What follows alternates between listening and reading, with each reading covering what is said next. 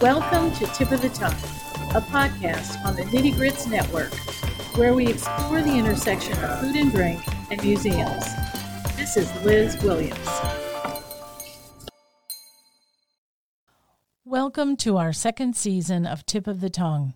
We are here with Dr. Howard Conyers, a scientist at Stennis Space Center in Hancock County, Mississippi. Not only is he a rocket scientist, but he is a barbecue master in the style of South Carolina whole hog barbecue. And you may also know him from having seen his popular web series, Nourish, where he was host and chief explorer of culture. It's really important to have the opportunity to listen to the story of new projects unfolding. And so that's one of the exciting reasons to listen to Howard today. Welcome, Howard. Well, thank you for having me today. I'm very excited to have you. And so if you wouldn't mind, I would really like to know, and I think everybody else would too, what drove you to share publicly your personal experiences with the techniques and social importance of South Carolina barbecue, even though you were a scientist? Partially through food. It was a way for me to connect back to home, being 12 hours away from South Carolina where I was born and raised. Number two, I did not see the representation of people who cook barbecue like I did in the media and mainstream, and that was the primary driver for cooking whole hog barbecue. And so with that, when I didn't see those individuals who looked like me, being an African American or Black, I said I ultimately want to make sure that I could make sure America knows who was doing those traditions. And those traditions actually coincided with African American enslaved ancestors and cooking in the American South in earth dug pits, similar to how my father was cooking whole hog barbecue. So when did you actually start sort of going public with this? I think I started cooking in New Orleans around 2013. I cooked publicly. My first event was Hogs for the Cause, a philanthropic fundraiser that used barbecue to raise money for kids with pediatric brain cancer. And so how has that changed everything that you've done? I believe how that changed what I'm doing. It actually started with giving some visibility, and people was curious about how a pit master is also a rocket scientist. And I guess it was a very interesting story, but to me, cooking barbecue was just a way of life to me. It was something that was very normal and not anything special per se for us in my community. But other people found it really fascinating because I was using a very old technique. And when you think about like rocketry, you think about the most advanced side of technology. So it was definitely a relationship that most people wouldn't have had with it. And growing up in that culture, I wanted to make sure that I give people a true, authentic version of what I call South Carolina barbecue at the time, but what I have later known to become the foundation of American barbecue, because those pits that I cook in that start in the ground, you can find in their literature from Virginia all the way down to the Carolinas, and you can follow the other slave-holding states across the American South all the way up to East Texas. And so have you found similarities around the world in this kind of cooking? Now, that I have not found similarities with open pit cooking around the world. I have seen pit cooking, but generally when they do pit cooking, they actually cover up the animal in dirt and kind of like an oven, and I have seen that around the world, but I haven't seen pit cooking where the pit is open and people putting whole animals, butterflied, and applying a heat source, mainly wood embers that has been burned down underneath the animals throughout the cooking process. I have not seen that cooking process, how it's found in the American South, or how it was found in the American South. So what you've seen is more where the pit is closed and then the embers or fire is put from the top. sometimes the embers are on top, or they have a fire. Sometimes they'll close the animal up in the ground, and they'll put like a fire on top of the ground and let the heat kind of like conduct through the soil. Or you will see sometimes people would put like hot stones, and they will wrap those hot stones.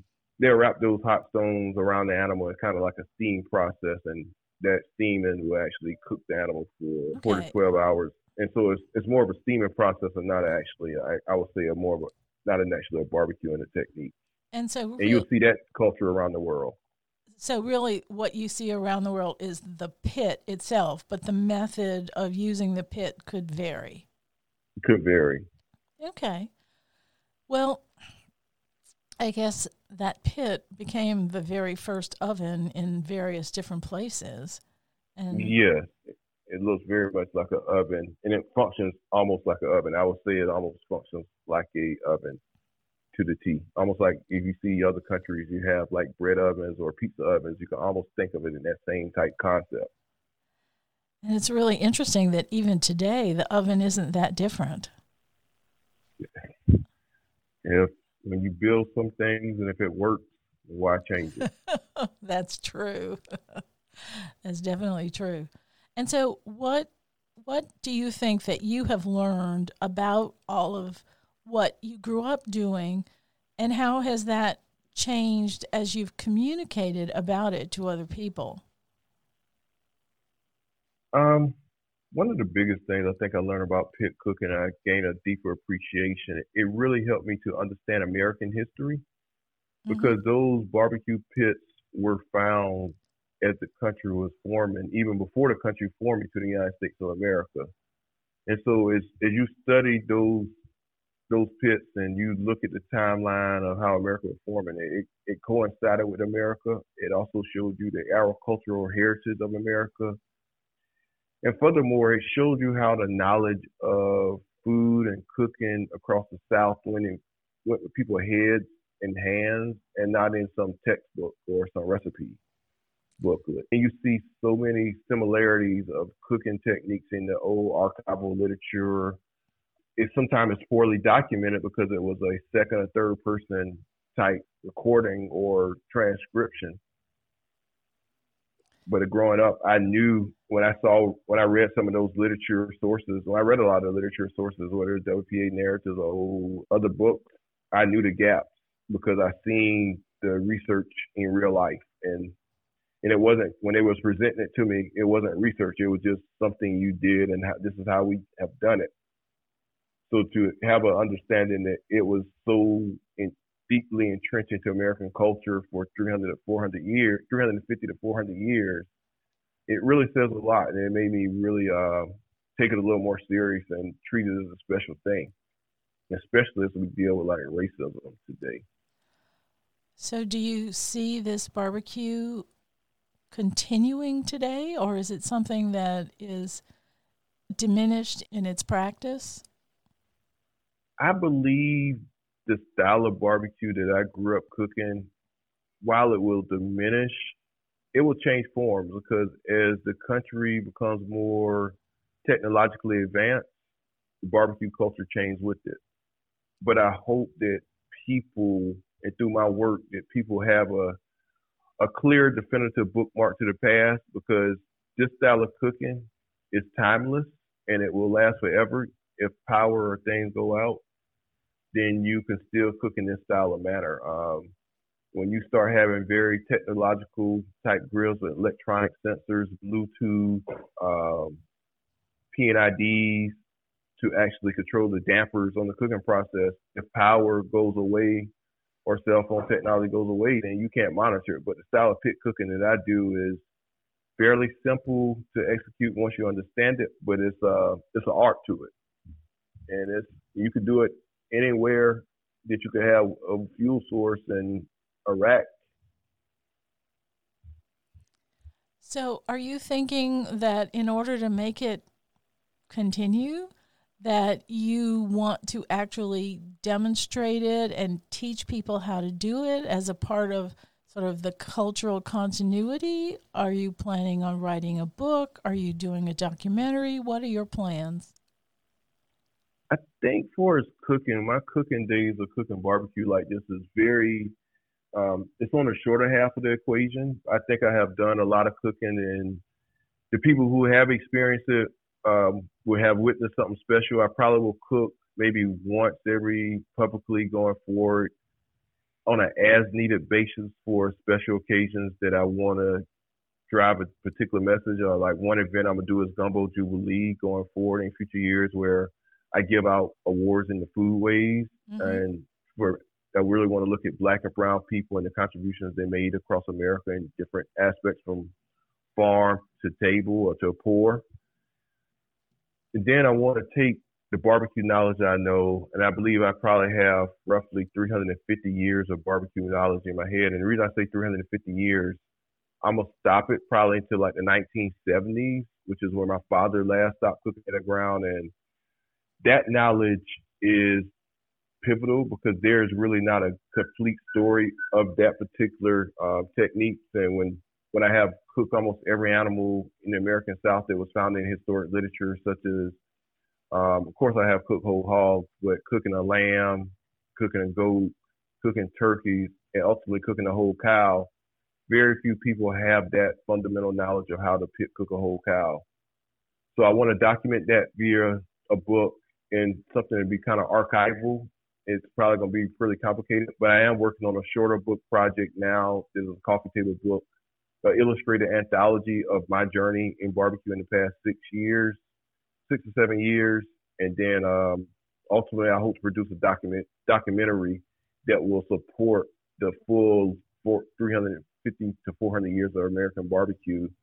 And I think the reason I would stop it up to a certain point is because I don't feel like I should have to explain that. I think it's many other authors who can take the knowledge that's already been out on their shelves for the past 40 years. It's pretty well known. I think the knowledge that I possess is pretty unique and special. So that's why your sort of coffee table memoir that tells your journey. It kind of tells my journey and the people who I shared it with. Because what I would say, like cooking in the ground, for example, my father last cooked in the ground in the 1970s. Growing up, I wasn't familiar with that, but what my father always said when we cooked barbecue was, what I taught you how to cook barbecue, it started in those pits in the ground. So in 2016 or 2017, I had the opportunity to cook in Shreveport, Louisiana, and I cooked the hog in the ground, similarly to how my father did. And I did it again later for a TV show called Man Fire Food. And so America could get a really good viewpoint of what that looked like. And in my own community, that technique of using that earth dug pit wasn't probably used in the past 40 years. Let's see, 2017 to like the 1970s. That's almost 50 years, 40 to 50 years. So I think that was pretty special for people to see that technique again. And also, I think what was even more important about that is growing up, we didn't take any pictures of cooking barbecue. So we didn't have any visual documentation. And so I wanted to make sure some of the cooking events I did is so I could give you a visual representation of what it looked like instead of having this all text. Because a picture is worth 1,000 words. Yeah, I think the picture is good, although nothing is as good as actually doing it. That really gives you meaning in your body, so that it's not just intellectual or abstract. But yeah, I want to ask you some other things. Particularly, tell me more about Gumbo Jubilee. So Gumbo Jubilee was an event that I conceived it because one, New Orleans was celebrating its 300th year anniversary in 2018. And I wanted something to celebrate looking at the foodways of Louisiana as well as the rest of the South. And since I was doing it in New Orleans is pretty well known for gumbo, but when you think about gumbo, it's the dish that's pretty commonly found across the African diaspora. And I wanted it to be a celebration type activity. And also I wanted to recognize a DJ named DJ Jubilee who does a lot of community service in New Orleans. And I wanted to celebrate a few food and music culture, along with giving some awards to different people. So I gave one to New Orleans native Vance Verperson, a Verperson sausage. A couple other people were Chef Therese Nelson out of New York and Gullah Geechee chef BJ Dennis, who have cooked on a few occasions in New Orleans. At one of my first events, the Creole and Gullah Family Reunion at the Southern Food and Beverage Museum. So the Gumbo Jubilee was kind of that event. And the other reason I did Gumbo Jubilee, because in mainstream, when I went to the national events, I didn't see African Americans being focal point. They would be more of a secondary act. As I look across American food, African Americans was very pivotal to the foodways of the country. And to be a secondary act or second-class citizen, I felt like we needed a space where we could center ourselves. And that's the reason Gumbo Jubilee came about, is to broadcast that message of our contributions to food and music. And so are you considering that you will do this once a year or and give multiple awards, or do you do one a year? How do you manage it? So that's a good question. So Gumbo Jubilee going forward will be every 2 years. We're going to do another one this year, but it's going to be a virtual environment. But this year, for virtually, I want to induct a few new people to this group. You can almost think about it. I use this analogy. Most people know about the James Beard Foundation Awards or the Southern Foodways Alliance, like fellows. And so these individuals that are put into these classes or cohorts, I want those individuals to be people I really work with, do a lot of advanced projects with, and documenting our food and culture, and also just people who've been good supporters and making sure like everybody get a chance to be recognized. And so I'm gonna do it every 2 years, but hopefully the next time I get ready to do it again, I hope I'll be in a position where I'm able to do Gumbo Jubilee as almost like a festival. Mm-hmm. And I would love to do the festival in my home community in South Carolina, in Clarendon County. So like right now I'm doing something called the 100 Acres Project, where I'm trying to raise funds to actually purchase a private goal of mine was always to buy 50 to 100 acres of farmland in my community. Mm-hmm. But I want to be able to host Gumbo Jubilee on that particular site, even though it will be used primarily for agriculture and economics and incubator in the rural South. And Clarendon County, where I'm from, is a very small, it's a county, but it was very pivotal for education purposes in this country with desegregating schools. But I want to create Gumbo Jubilee and make it almost like a Coachella or Bonnaroo, which is basically a music arts festival. And I want to do the same thing with Gumbo Jubilee, where it's be a music, art, and food festival, and barbecue is at the center of it.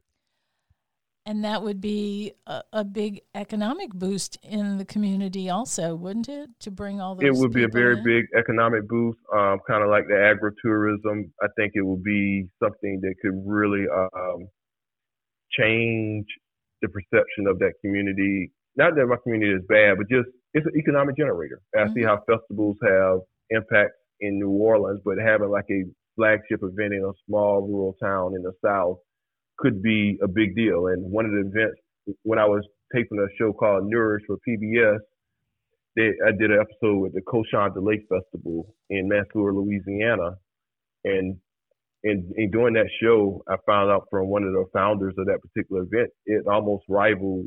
It was online to be almost as big as Jazz Fest. It almost got to the point that they almost had to stop. I think they stopped doing it for a few years because it got so large and the town couldn't even hardly handle the infrastructure. So I hope to be able to create something like that. And I might need to talk to the people from the Cochon de Lake Festival to see some of the headaches or heartburns to make sure, like, if I build this thing out, that if it gets to a certain point, that I have to bring in maybe surrounding counties to kind of help in the logistics or the police force, or I have to cap it at a certain size.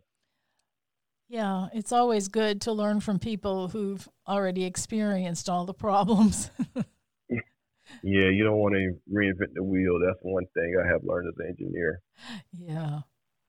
So if we can shift gears, let me ask you about this agricultural land that you're talking about in your county. Is this going to be demonstration agriculture, or are you really going to farm just to farm and sell? So if I were able secure the resources to buy purchase 100 acres of land, I'm gonna put a lot of it under cultivation. Mm-hmm. And when I put it under cultivation, I want to be able to take those products that grown up on the land and put them through some kind of production facility to be able to create a product that can be a consumable product that can be sold across the country. It may initially have to start out in the community or in the state itself, but eventually I would love for the products to be sold across the country. And so you not only grow the product, but you value add, as some people say, a value added producers. So you're talking about if you grow sweet potatoes, make sweet potato chips kind of thing? Yeah, something like that. If I grew my family sweet potatoes, for example, could I make sweet potato chips, or could I make a sweet potato nutritional bar? Mm-hmm. Or if I grew okra, could I make okra chips? Or if I grew corn, could I make grits, for example? Uh-huh. And then a variety of different products that I could make and add value and ship directly to consumer.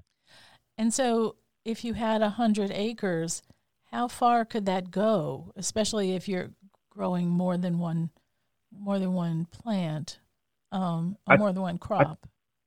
I think I don't know how far it could go, but I think it would be enough where it would be manageable, but it wouldn't be like I guess enslaved to the land, where it still be fun to do.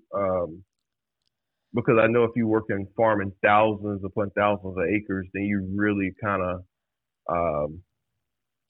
you put in a lot of time. So, but I hope the manufacturing facilities, for example, that I build upon this 100 acres could support other farmers in the community, not just farmers that my own 100-acre farm hopefully has the resources and capabilities. If a neighboring farm is growing some corn and I want to process it, I want to be in a position that I could process that corn within the community.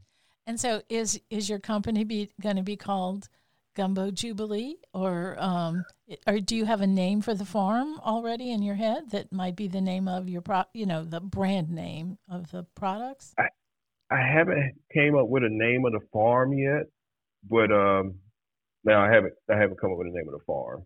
Okay.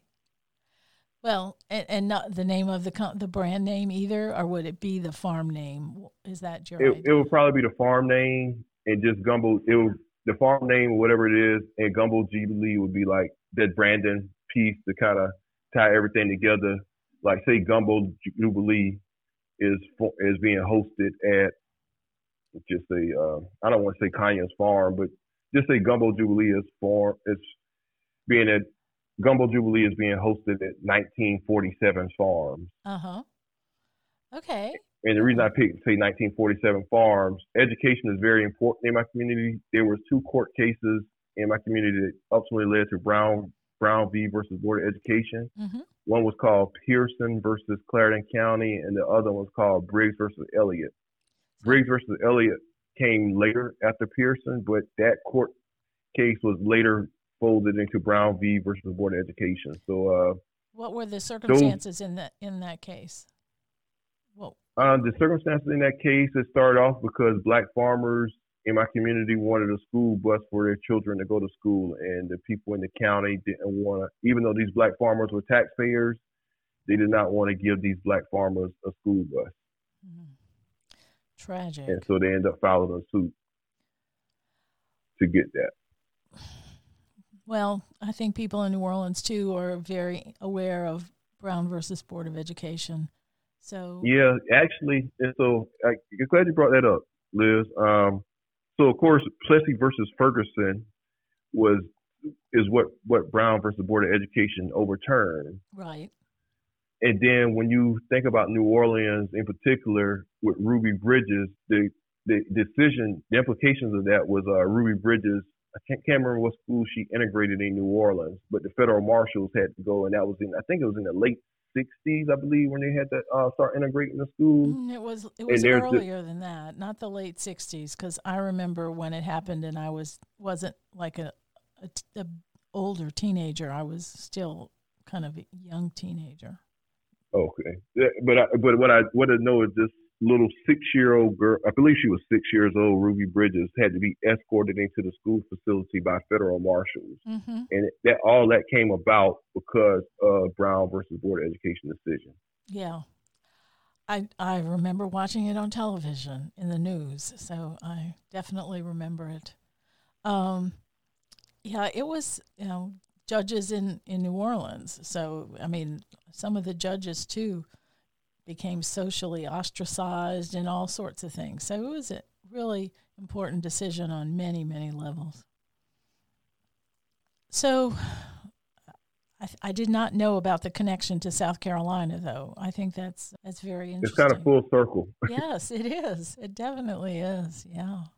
And I mean, if anybody want to look it up and they got any questions about the South Carolina rule, I'll be glad send me an email to my website, and I'll be glad to entertain questions on it. Since I grew up in that community and now I live in New Orleans, Louisiana, so I may have a different perspective than while I didn't go through the segregated schools, I was the product of those integrated schools where having white classmates. Mm-hmm. Unlike my parents who went to school in the segregated schools. Yeah.